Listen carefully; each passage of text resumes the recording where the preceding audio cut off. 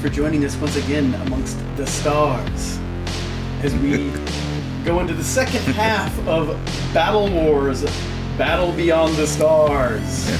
So good it took 2 episodes. Yeah, absolutely. This thing is jam-packed, yeah. We dilly-dallied a little bit. Yeah. I think we should dilly-dally a little bit before we get back into the meat of this thing. We've been enjoying, actually, answering questions here and there. We had a few more sent in during the course of our last recording. So, yeah. So this is a fun one. We may have answered this before, but you asshole. know what? What's your name? Oh, I'm Biss. And I'm Max. Just sorry. Hey, first-time listeners, they don't know. Come on, they man. don't understand. They'll figure it out, anyway, man. we're the guys that run Inspire Pro, and we're about to address some questions. If you jumped in at this episode, come on, man. Hey, people are fucking dumb, fucking Vinny. You know there are a lot of fucking stupid motherfuckers that watch Fire Walk with me before they watch the fucking TV show. You know that, right? People do that shit all the time. It's kind of like, there is a horrible breed of human being that will, when they're watching the Star Wars movie, start with episode 1. You know how fucking stupid that is? There are people out there that don't get it. Anyway, yeah, if you're listening, you're jumping in right now, go back. Go back to the end of the line. Seriously. Okay, questions. Here's the first one for any first-time listeners out there. This one's a little bit more nuts and bolts. How many matches do you think should be on a show? Is there a good ratio, a rule of thumb for balance, the number of singles matches versus tag matches versus multi-mans? My answer is all singles matches, 5 of them. No. Yeah. That's my dream budget match. That's my dream budget card. All these fucking patootsies putting shows together with 6 matches. I don't get how you do that. So here's what you do. You got 4 wrestlers, right? So wrestler A wrestles wrestler B. Oh my God. Then wrestler C wrestles wrestler D. Then you come back with a tag match, right? Then you take those 4 people and a student and have a battle royal. Boom, there's your show. No. He's joking. You can't tell because this is what people do. But no, he is joking.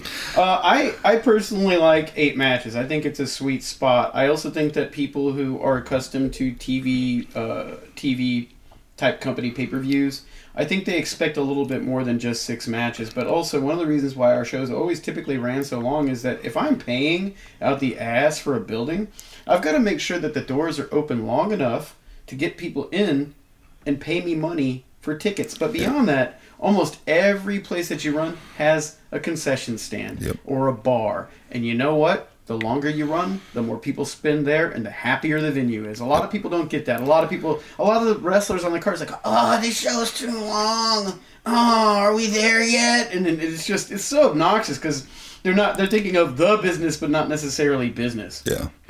I think 8 matches. I prefer more singles, but you have to have some multi-mans from here to there. There's times where it's just called for. I mean, that kind of gets to kind of our differences in creative. But yeah, for the most part, I like a good example is I like the Wrestle Kingdom cards, right? Mm-hmm. Where the very important stuff is one-on-one, the pageantry, and it's built up. And then on the underneath, you have kind of some more multi-mans and some 3-way tags and that type of stuff. Mm-hmm.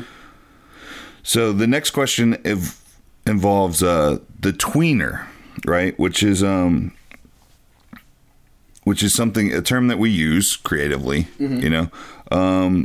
Okay, I think y'all covered this a little bit in an earlier episode, but I'd like to hear more about how you and Biss, this is directed to you, each feel about the tweener alignment.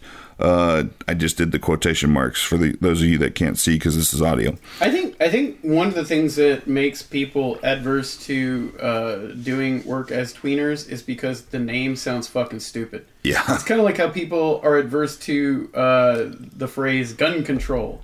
No one wants to be controlled, but tweener just sounds stupid and kind of fey. You know? But I think Biss has... I remember when Ricky got real fucking mad at us about kind of saying he was a Shades of Grey character.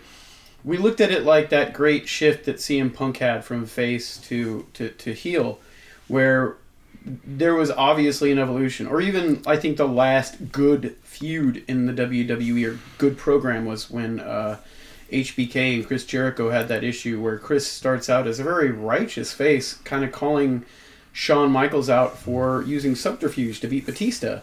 And he goes, "You're great. You shouldn't have to resort to these tactics." And then Shawn attacks him. And the thing is that Chris from there evolves into a heel. There's very much a period where he goes from being very face aligned to being really confused, and he's got a lot of chaos going on inside of himself emotionally. And then he switches and he turns heel. He becomes the heel because he starts employing really dastardly tactics to attack Shawn, who's quite frankly the dickhead in the situation, even though people are cheering him, you know. Usually the case with Shawn. Yeah, I mean, and there's also like the dynamic of how an audience receives something. I think a lot of the time you really have to be fluid with how a character works. You know, Ricky was not just a guy that could ever just be accepted as a heel because people laughed at him. He was funny. Yeah. He never went out there and didn't act funny. You know. Yeah. I have there's multiple things that kind of evolve into this. Do I believe in a tweener directly, like the dictionary definition of it? Probably the answer is no. I prefer kind of the lucha approach to it, right? You have rudos that don't follow the rules, and you have technicos that follow them to a T. But within that structure, you have rudos that are cheered and loved, and you have rudos that are hated. You have technicos that are cheered and loved, and then you have technicos that people fucking boo and hate. And it's usually because they're just not very good wrestlers. To me, I prefer not to use the phrase tweener, but rather anti-hero. Mm-hmm. I think when you look at a lot of 70s cinema, particularly in the action vein, of course, you have these characters who are pretty rogue. I think that you can be a good guy but be kind of rogue. I think Steve-O is a good example of a character that was very much an anti-hero for a while, but he always kind of bounces back into being a face. Yeah. And he's currently, you know, when last we saw him was a heel, but he was a kind of righteous heel. Yeah, and something that I really enjoy that we do, we both of us have an issue with when somebody turns, they just completely change who they are. Mm-hmm.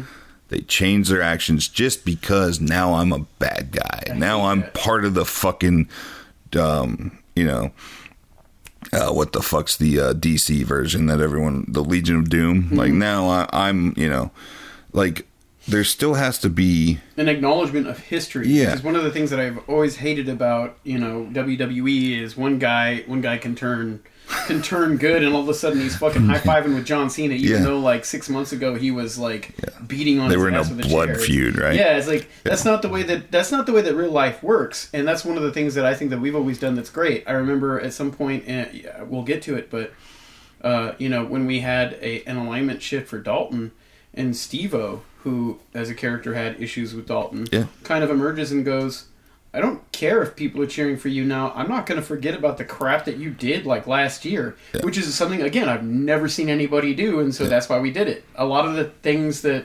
conceptually we tackle or we kind of put in there, the wrinkles that we add, are based on things that we saw and went, what the fuck is that? So, yeah, we that's what we do. But, yeah, I mean, I believe in the dynamic of you know, kind of a middleman, someone who's kind of in the middle of the road, not quite good, not quite bad, can fall on either side of the fence at any point, you know? It's and also just the idea of the tweeners, sometimes it's about a journey. Characters don't just snap sometimes. They build up to that breaking point. Yeah. You know? And you have to go along on the journey. Okay, here's a silly one, and we'll throw it out there, and then we'll jump into the card. Sure. Favorite French fry?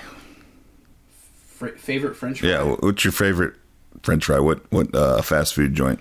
Or you know, restaurant, anything? You know what?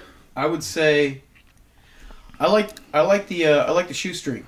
Oh yeah? Yeah, I like the shoestring, but I like the crinkle cut. I do not like the waffle fry.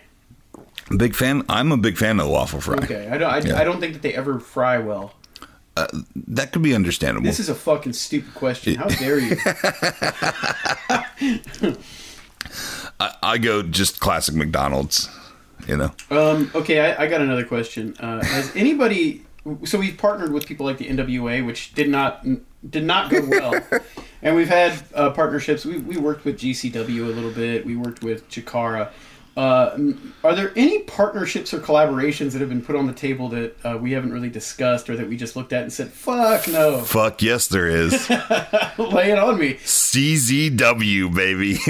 Do you remember this one? Yes, I do, actually. But very limitedly. Yeah, you dealt with it. It's around this time, yeah. So, DJ motherfucking Hyde. So, there were two people, and I'm just going to put Masada out there because he was the main one. It was WrestleMania 2015 in Dallas, and I was up there, and DJ Hyde wanted to do a co-promoted show with us for CZW. So I go up I go up there. I'm working third shift, so like my sleep schedule, I'm all fucked up. I go up there and I go to the CZW show. Masada's like, "Hey, come to the show. I want you to meet DJ. Like, let's fucking do this thing." I'm like, I don't fucking, right? I have little interest in this. So I'm like, okay, I'll go figure out the details and then we'll figure out if this is worth a damn or not. So we go up there and fucking Brig introduces me to DJ. He immediately shits all over Andy Dalton, who is like, at this time, one of our main fucking wrestlers. Wow, I hadn't actually heard that. Yes. Why did he shit on Andy? So, Andy was in the like local match, but he's just like, yeah, I can't believe that they fucking convinced me to put Andy fucking Dalton on this card. And I'm like, well, yeah, this is probably not going to fucking work out at all. Right? So, right. And I'm like, well, actually, he's done really well for us. I think you'll be all right, man. And, because I'm trying to be fucking political, but I'm and knowing Andy, look at this fucking douche. Knowing Andy, he probably went out there and killed himself that night. Oh yeah, he absolutely did. And I felt horrible because Andy was in the ring as this comment was made, and you could tell this guy wasn't even fucking paying attention. And Andy's out there, going. It's Andy and Chris Marvel, who Chris Marvel shows up and doesn't want to do fucking anything, so it's even harder on fucking Dalton. If you're gonna be bummed out about anybody having to be foisted on you, it's fucking Marvel, in my opinion. So that's where this starts, right? Then he's like, I kind of make that comment, and he's like, well, I'm trying to run a fucking show here, man. It'd be a lot better if I could just meet up with you later. Bear in mind that he's just sitting in the corner, I run a fucking show. I know when stuff's chaotic, but what a dickhead. I'm getting the point, right? I'm like, yeah, man. He's like, when do you leave, man? Maybe we can have lunch. I'm like, yeah, I'm leaving Sunday morning. He's like, cool. Let's have lunch Tuesday. I'm like, cool. All right. Was that his Mongo way of saying fuck off? I don't know. I don't know if he just wasn't listening, because DJ's known for just being this fucking, for God knows what fucking reason, this egotistical fucking monster, right? So anyway, I go sit in the crowd and I watch the rest of this horrible fucking CZW show. Like, they find a way to have a scramble match with Ricochet, fucking, I think it was Trey Lamar, Joey Janela, AR Fox, Strange Strickland, that is fucking boring and chaotic and stupid. Somehow they put those fucking people in a ring and like, it sucks. So I sit down and I talk to Dallas, Texas hardcore legend U-Rogue, and I hang out and I'm kind of watching the show with him. And Alley Cat, this is a cool little story. Alley Cat and Lainey Luck come up and introduce me to a young female wrestler from California who gives me her business card named Thunder Rosa. So that's where we actually met Thunder Rosa. So the CZW show wasn't a complete fucking disaster, because at least we got that connection. God bless Thunder Rosa. DJ never fucking, I never, the idea was that we would pay to bring a CZW show down here, which we had no fucking interest in whatsoever. He obviously didn't want to work with any of our guys. And we've run into that with other companies and had to go, no, that's not what we fucking do down here. People who think that you're just going to fucking mark for them based on their own shit, it's like... That being said, if you're interested in purchasing a Inspire Pro show, please contact. No, I don't think that's something that we would do, honestly. No, because it's fucking disgraceful when people come to our market thinking that they're just gonna run shit and they're just gonna fucking climb into our bed and pork our wife and they're just stewing in our warm spot. It's like, it's so goddamn insulting. Yeah. You know, if you want to come down and you want to party with us and have us help you, that's wonderful. Chikara did it the right way. Yeah. You know? And that's, you know, it's appropriate that it's the show, but Chikara was really Bryce Rensburg. Yeah. You know what I mean? But respectful and nice and kind. And you know what? Awesome. I don't think anybody has a bad word to say about that guy. Nope. Anyway. So let's dive back into when it's done appropriately and properly. Okay. Anyway, I have one last question.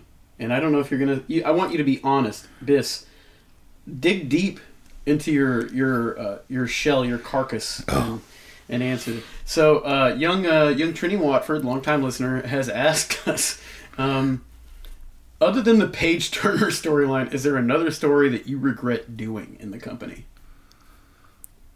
Other than Mr. Sistine? You really regret? No, you don't I don't regret it. It wasn't my cup of tea. Honestly, I think if we had used someone else and it had run its course, it would have grown. It would have grown. Yeah. But like, because it just kind of like died prematurely, I think it sticks out to you. But I don't think it was bad, because even you were fucking laughing at a lot of the shit that was going on. I'm trying to think. Something. If you're laughing, I win.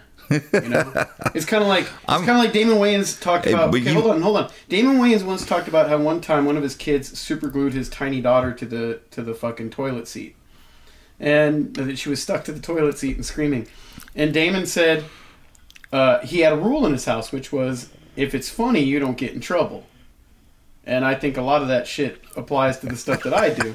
You can sit there and say you hate it, but if I see you fucking walking away, shaking your head, laughing your ass off, I win. Yeah. Okay. But admittedly, you know I have poor taste, so That's true. I was kind of hoping I'd win that one at least. Yeah, You'd be like, you still laugh at all my jokes though. Yeah.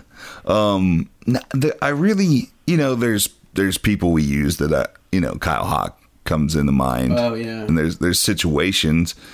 You know, most of what Kyle Hawk touched for us was not great. I don't think we've had an angle that I wasn't happy with. Yeah. Because I think almost any ship can be righted. Yeah. You know? You make mistakes regarding who you use sometimes, or things don't... I think, honestly, there was only one time where something really went bad, but the idea wasn't bad, it was just the execution. Yeah. There are a myriad of ways that things can succeed, but also a ton of ways that they can go wrong, too, you know? Yeah.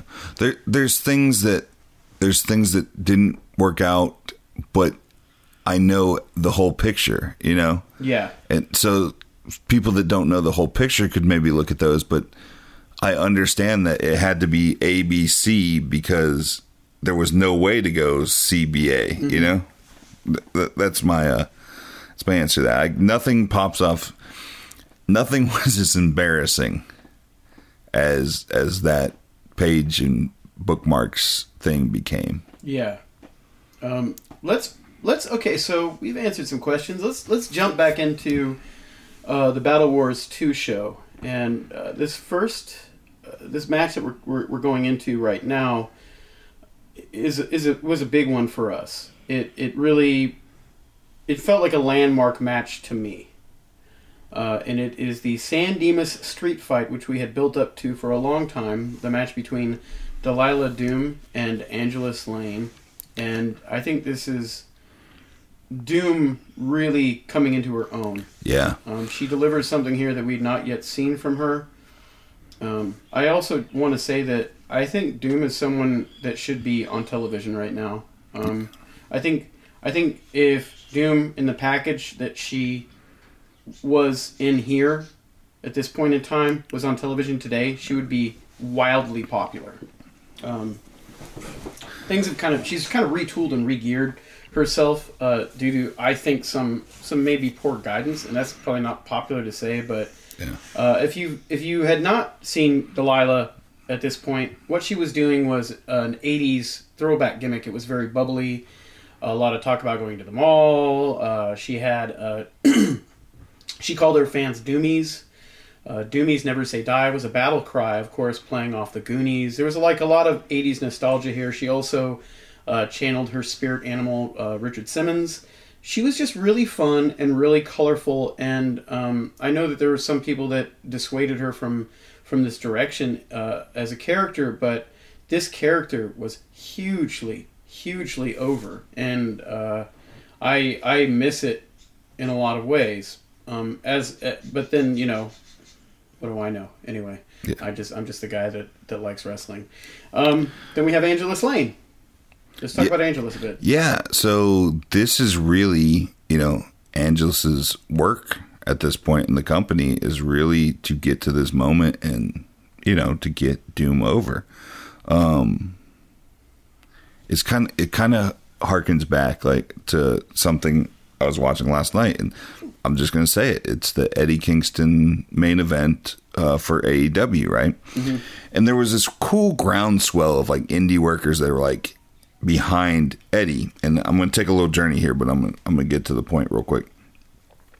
You know, I'm rooting for Eddie tonight, right? But Eddie last night against Jon Moxley, the moment was not Eddie winning the title. The moment was Eddie doing his job and putting Jon Moxley over. And the work that he had done to get himself in that position, that was the achievement. So for Angelus, it was the same way. She had built with us herself into this monster. And the triumphant moment for Angelus, not story-wise, but behind the scenes and as a professional wrestler, was to get into this match, to deliver, to give Doom a rub, make her look like an even bigger star, and to put her over. And she did it. There are some really incredible creative moments and character moments in this that made me really, really love it. Leading up to this match, of course, Angelus had been a bully. She's been terroristic. And there's always some trepidation on Doom's part in terms of how she handles herself with Angelus. There's a little fear to push herself out of this kind of bubbly cartoon character.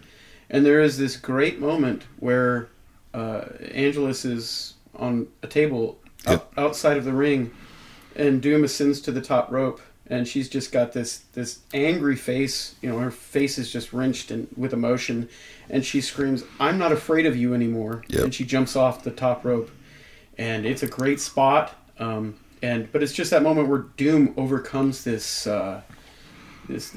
feeling of fear that she is, you know, she's kept in line by. Yeah. And I think that not only is this a great moment, but we see how it affects her character going forward. A lot of the time in women's wrestling specifically, I feel you see women do things or overcome things, and once they do, they just kind of go back to the same pattern and have to prove it again and again and again. Yeah. And I think we kind of ran with this and did some good stuff with it. This is probably the only positive piece of shrapnel from Stroud's run, but a lot of this really depended on other creative calls that he had no say in. Yeah. But this was this was the girls. Yeah. You know, this was the girls and some guidance. And I remember after this match, going back to check on them because that table spot scared me a little. You know. Let's talk about that. Yeah. Yeah. The finish. There's a table spot to the outside. There's multiple table spots. There's tons of weapons. It was a very physical match. But Angelus comes off the top turnbuckle. I think it was a Hurricane Rana type move, and hits the table. And the table, I'm not going to say it was gimmicked, but it was a lighter table. Mm-hmm. And she hits and it just splits and she goes straight to the floor. Mm-hmm. I was terrified. Yeah. I think we all were.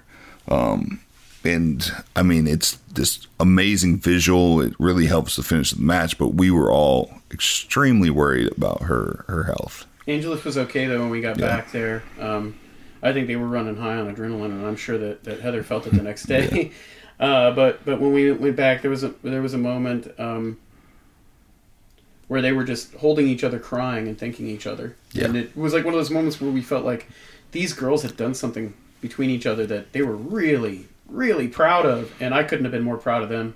I thought that this was a phenomenal match, and it was something that a lot of other people in the crowd did. It was something that people really latched onto, Yeah. and I think it really kind of catapulted Doom from being sort of this fun, bubbly character to a badass too. You know, she could be fun, but she could also kick ass. Yeah. You know? She had that edge to her now. It definitely elevated her character, and this is just an example of creatively how a match can really help somebody grow in terms of the audience's perception of who they are. And this was cinema. Yeah, and the cool thing is, yes, it elevated Doom, but it also made Angelus almost a cult hero. Oh yeah. So that anytime we brought her back, it was a huge pop. It was, especially if we could make it a surprise, because of the way her travel always fucking was. We were never quite sure until she showed up. You could create moments with Angelus. Huge moments, because now she was established. There was very much a moment where after the finish, you know, everything kind of popped. I think Angelus even got cheers when she got up. Yeah. Like the crowd was cheering for her, but everybody was happy that Doom had won. Yeah.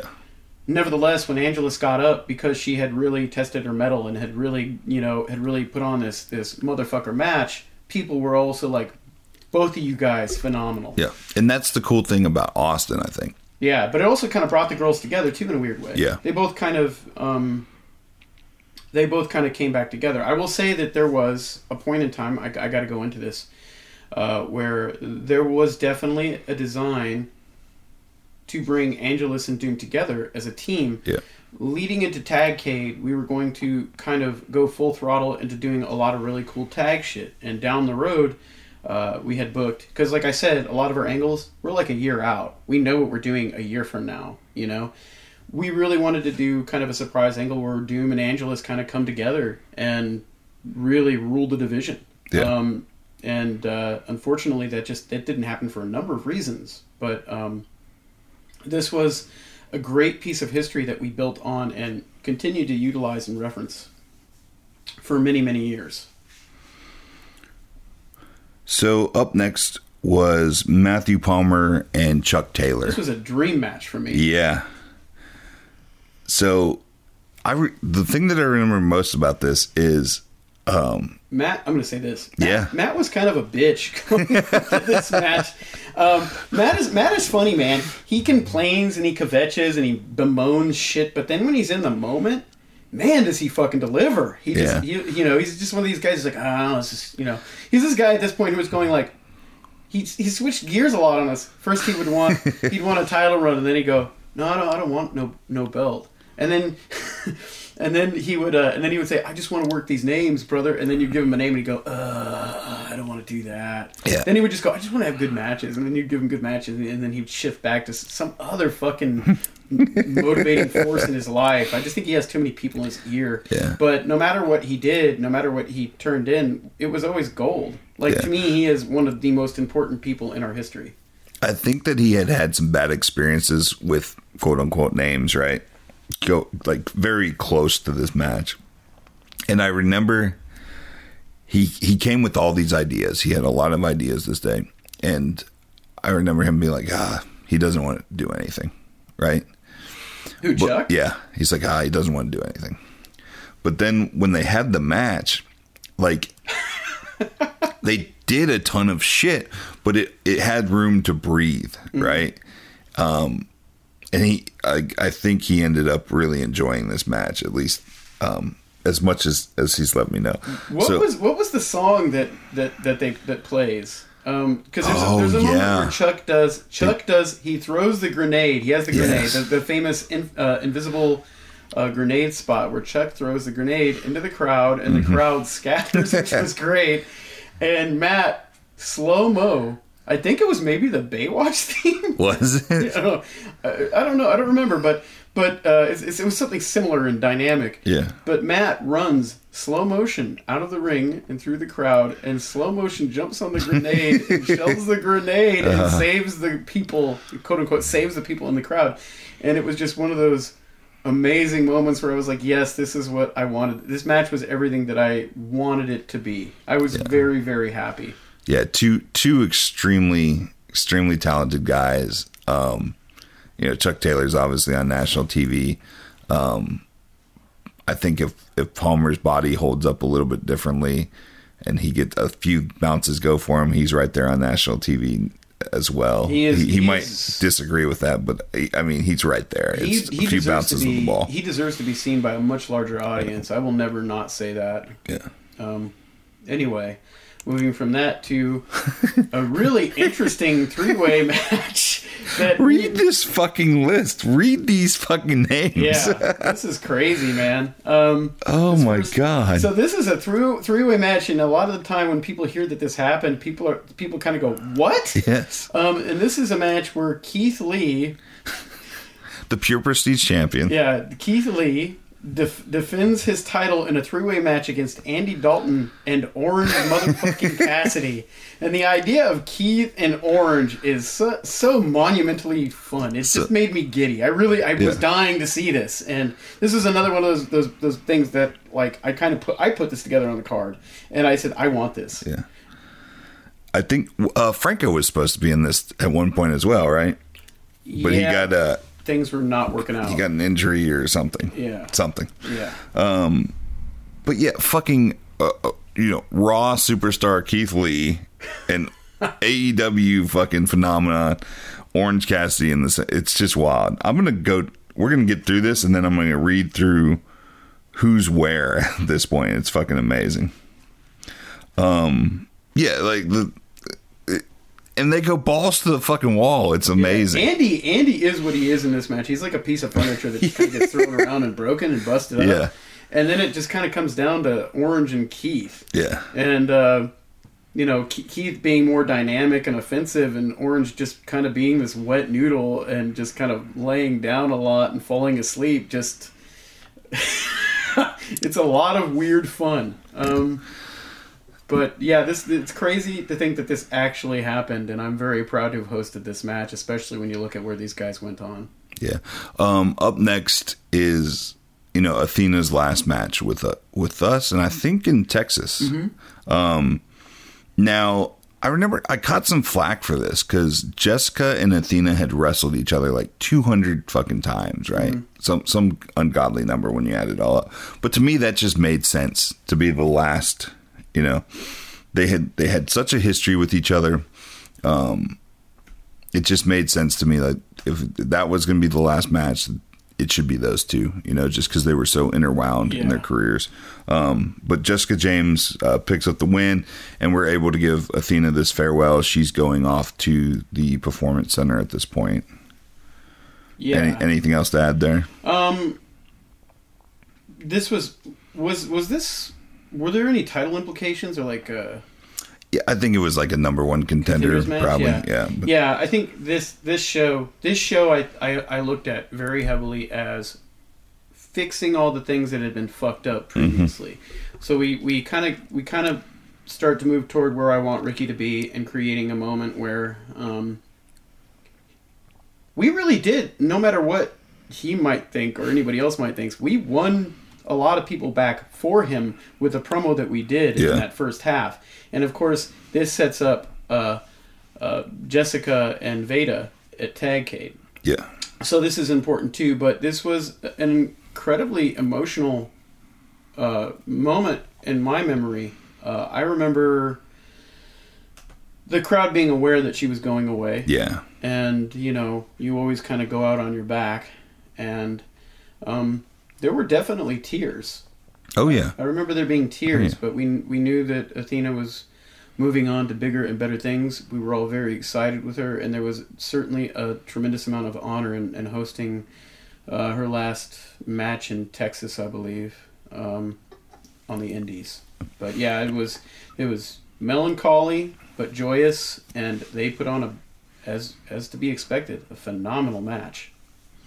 Yeah. Up next, this was another match where Ricky was not super high on it when it was announced, right? This is Ricky Starks and Hollowicked. They fucking killed it. It was amazing. It's an amazing fucking match. But the idea of Hollowicked and Ricky Starks together is a fucking great. Hollowicked was one of those people that people really wanted on the card.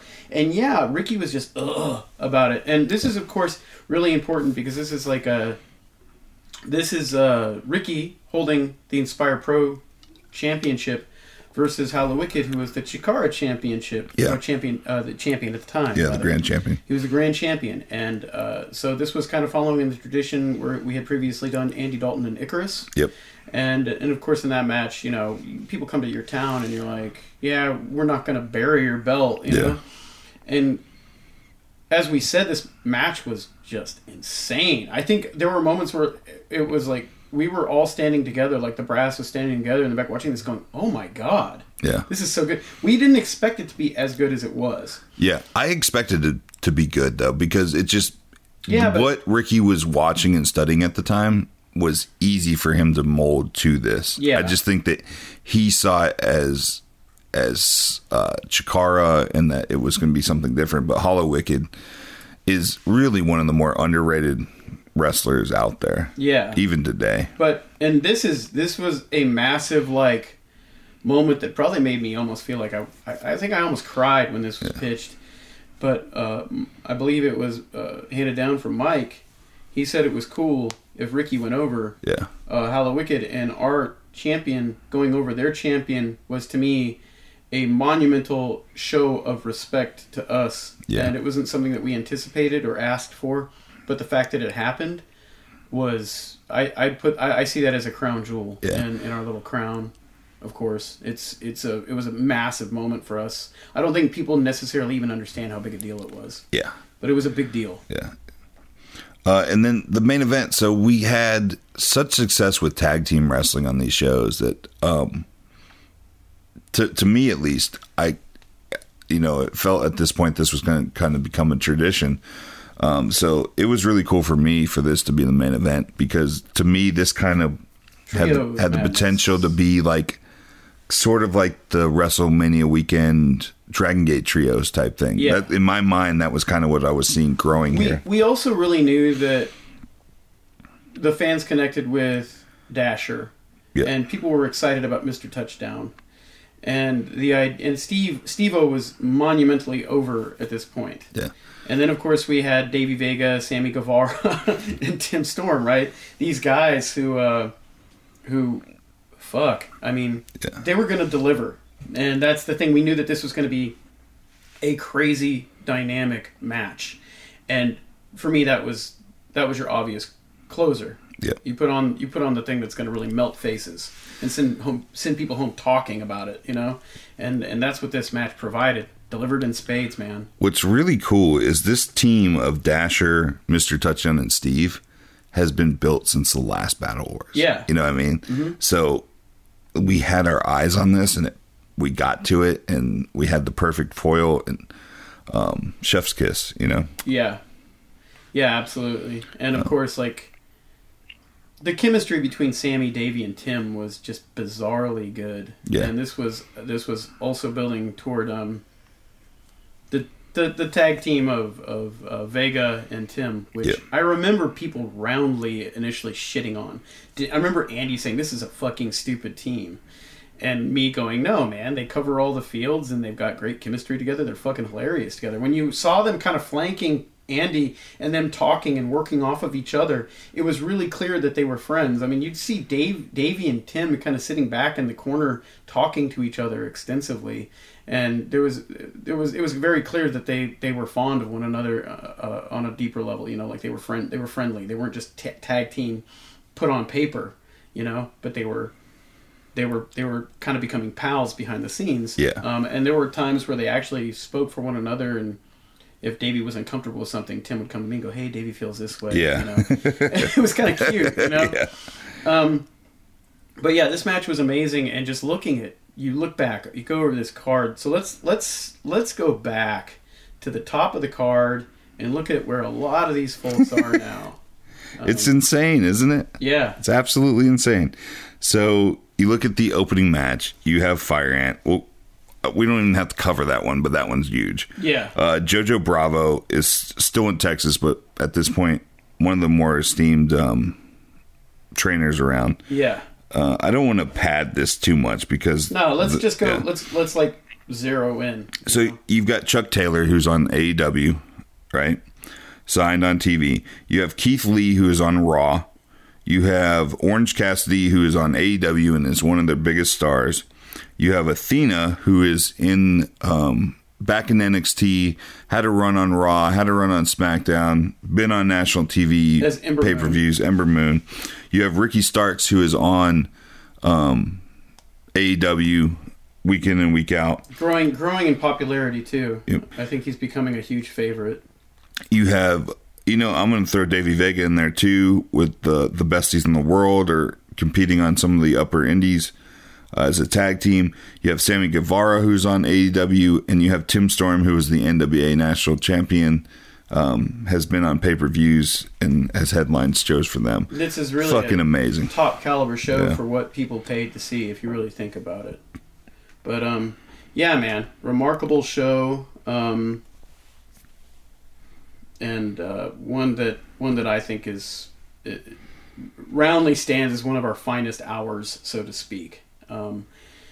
So after this event, we were preparing for Tagcade. I'm not going to talk about Tagcade a lot. We're going to save that for the next show, but I wanted to talk about preparing for this moment. Do you want to get into just kind of the idea behind it? Yeah, sure. We were going to do... So we had title belts that we had commissioned. Yeah. And even at this point, we were nervous about them actually showing up on time, and we were right to be nervous. Yeah. That might have actually been the last thing that we. That was the last business we ever did with Justin. Yeah. But yeah, you pitched the concept. Yeah. So I mean, the idea, we love tag team wrestling. It was kind of, we had talked about doing the trios tournament. It became obvious to us how hard it was to keep these trios together. Tag teams were even hard to keep together at this point. So the idea was a tag team tournament to crown our first tag team. I mean, it sounds super simple there, but it was something. If you go back in the history of Texas independent wrestling, even back in like 2005 and 2006, there were a lot of good tag teams in Texas, and there was always this talk of, well, why doesn't anyone ever do a tag team tournament? And it would always fall apart. No one could ever get it done. So it was kind of like this, well, fuck you. We're going to get it done, right? We're going to do it. And the weird thing is that there hasn't been a Tagcade since this one. So maybe it is this weird bugaboo that's fucking impossible to pull off. We talk about it a lot. But yeah, it's just not come to fruition, and it's also hard to keep your storylines going when you have something sort of that exists as a specialty card that's focused on this one thing. Yeah. I also think that largely we've had a lot of problems kind of keeping our tag teams together because people come and go, unceremoniously. I mean, when our last tag team champs were Rachel Rose and Thunder Rosa. Yeah. I believe they might even still kind of be our champs, technically. Yeah, we haven't stripped them. Yeah, we haven't stripped They're probably the longest reigning champs at this point. You know what, folks? I think we're going to announce it here, and this is going to be a great test to see if people are listening. Yeah. By the time that we return, we will be vacating every title in our company, and I'm just going to go ahead and throw that out there. You can consider this particular episode the end of all reigning championships. All championships are now vacated. Yep. I have no. What else do I say? Yeah, absolutely. This isn't mad, so it's gonna happen. Yeah. But anyway, yeah, we will. We're excited. Yeah, we're kind of dead set on this, and it's that's the official announcement, right? Yeah. So very cool. Yeah. Don't think that you're not going to see the people that held those belts, but it's going to be a big shakeup. Yeah, you're going to see them come back, but it's going to be kind of like a crisis situation. Is there anything that you want to say about how we intend to rehome some of these titles, or do we save that for another day? You know what? If they're listening to this podcast, they get the exclusive, right? Okay, let's go into it. Okay, so I had the bright idea of vacating all titles because after a while, it just makes no sense to continue on with the trajectory that you have if you're that dormant for that long. And this is a special situation. We decided I pitched the idea, and I think Biss was fond of it, that when we come back, you're going to see an inaugural return champion kind of thing where we take a lot of the people who have been involved in our championship scenes or held titles, and there will be 8 random matches, and at the heart of almost every match will be a title. However, the 2 people competing for these championships will not know what championship they are vying for, and they will only know what the championship is once they've won it. Yep, so, at the end of the match. Yeah, everything will be random and everything will be blind. But at the end of the match, they'll know what championship they won. They just won't know what championship they're fighting for. So there are going to be a lot of people kind of thrown in to this picture. People who we might wind up with some real wild card champions, and will really shake things up. And I think it's going to be really exciting. Yeah, I think it opens the door. I would like to do as much surprises as possible. We'll see what actually makes sense, but yeah, I think you're in for, when we return, you're in for a really cool show with a lot of twists and turns. Yeah, in fact, there's even a graphic out there for it called The Long Walk. Yep. So, anyway, thanks for tuning in, guys. We'll be back with another episode next week. That time, we'll cover Tagcade. Tagcade. Yeah, see you then.